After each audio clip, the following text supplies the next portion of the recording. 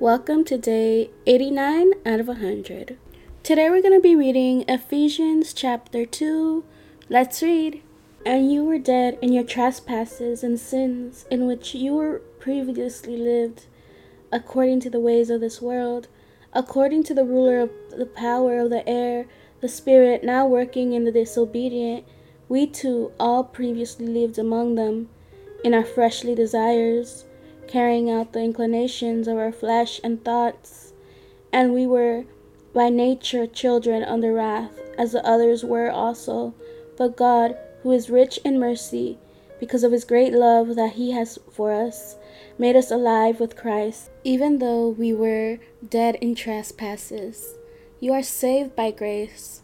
He also raised us up with him and seated us with him in the heavens in Christ Jesus, so that in the coming ages he might display the immeasurable riches of his grace through his kindness to us in Christ Jesus. For you are saved by grace through faith, and this is not from yourselves. It is God's gift, not from works, so that no one can boast. For we are his workmanship, created in Christ Jesus, for good works, which God prepared ahead of the time for us to do. So then, remember that at one time you were Gentiles in the flesh, called the uncircumcised by those called the circumcised, which is done in the flesh by human hands. At that time you were without Christ, excluded from the citizenship of Israel, and foreigners to the covenants of promise, without hope and without God in the world.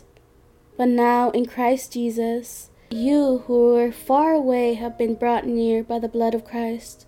For he is our peace, who made both groups one and tore down the dividing wall of hostility.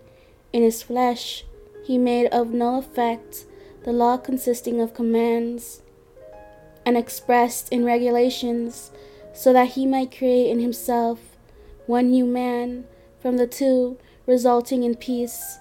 He did this so that he might reconcile both to God in one body through the cross, by which he put the hostility to death.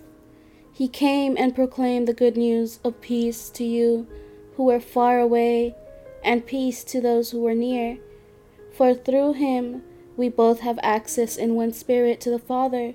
So then you are no longer foreigners and strangers, but fellow citizens with the saints and members of God's household, built on the foundation of the apostles and prophets, with Christ Jesus himself as a cornerstone.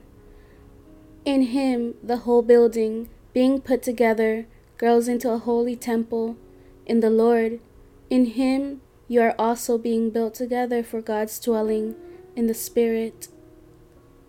Thank you for joining me today. See you tomorrow for day 90. Have a good day. Bye.